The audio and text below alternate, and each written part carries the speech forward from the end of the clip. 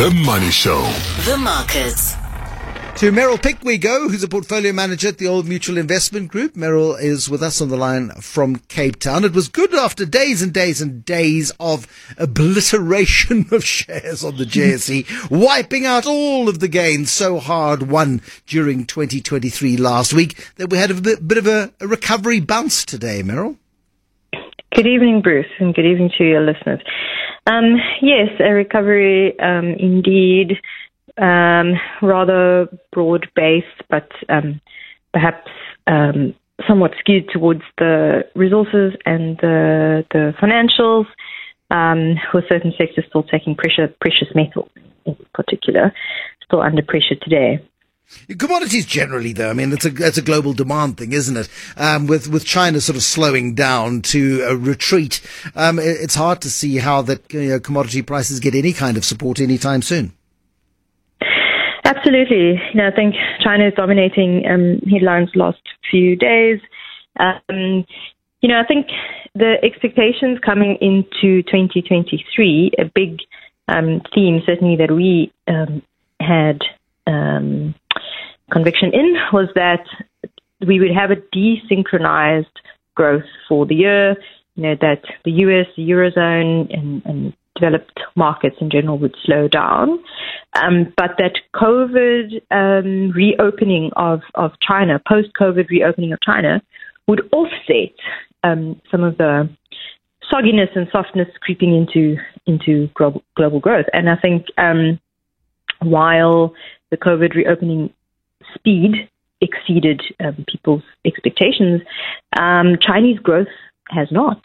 And we've seen a mild response from the regulators there, trimming rates by 15 basis points. But they do seem to be stuck between a rock and a hard place. The usual playbook of, stimulating the property market, which is obviously very commodity intensive, has got issues because they are really trying to reform the property sector with a long-term view. So how do they stimulate the economy without reversing the progress on cleaning up the property sector? That is the challenge. Yeah, it's huge, and it's been slumbering for a decade or more. We've just been waiting for a catalyst for it to break, and I wonder if this is that moment.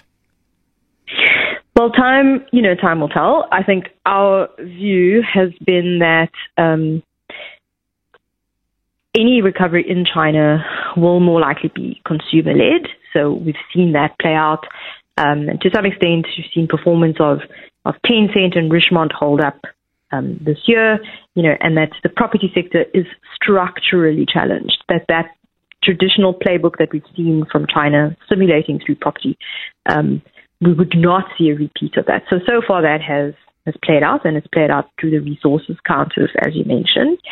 And we also, it's got broader implications for, I guess, the level of global growth, as I mentioned, which is why our stance has been to prefer more defensive positioning, the likes of British American Tobacco and Anheuser-Busch, because without China, this huge growth engine to bail out global growth, the global growth level could actually be under stress for the remainder of the year.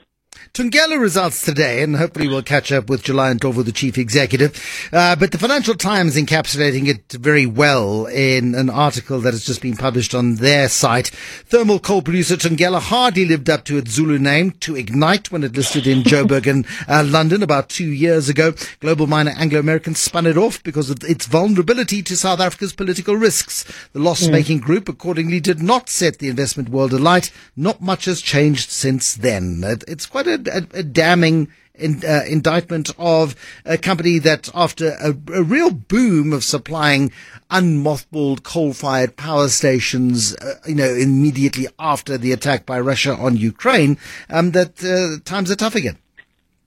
Quite. So I think earnings are down some 70%.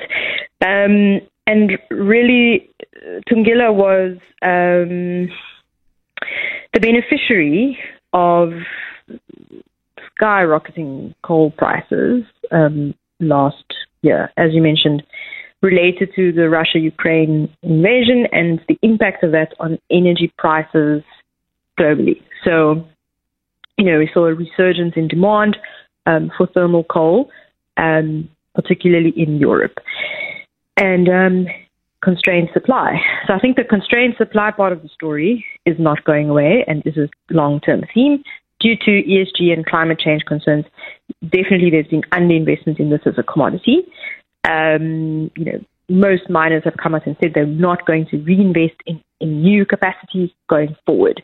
There's been limited investment in new coal-fired power stations as well outside of Asia.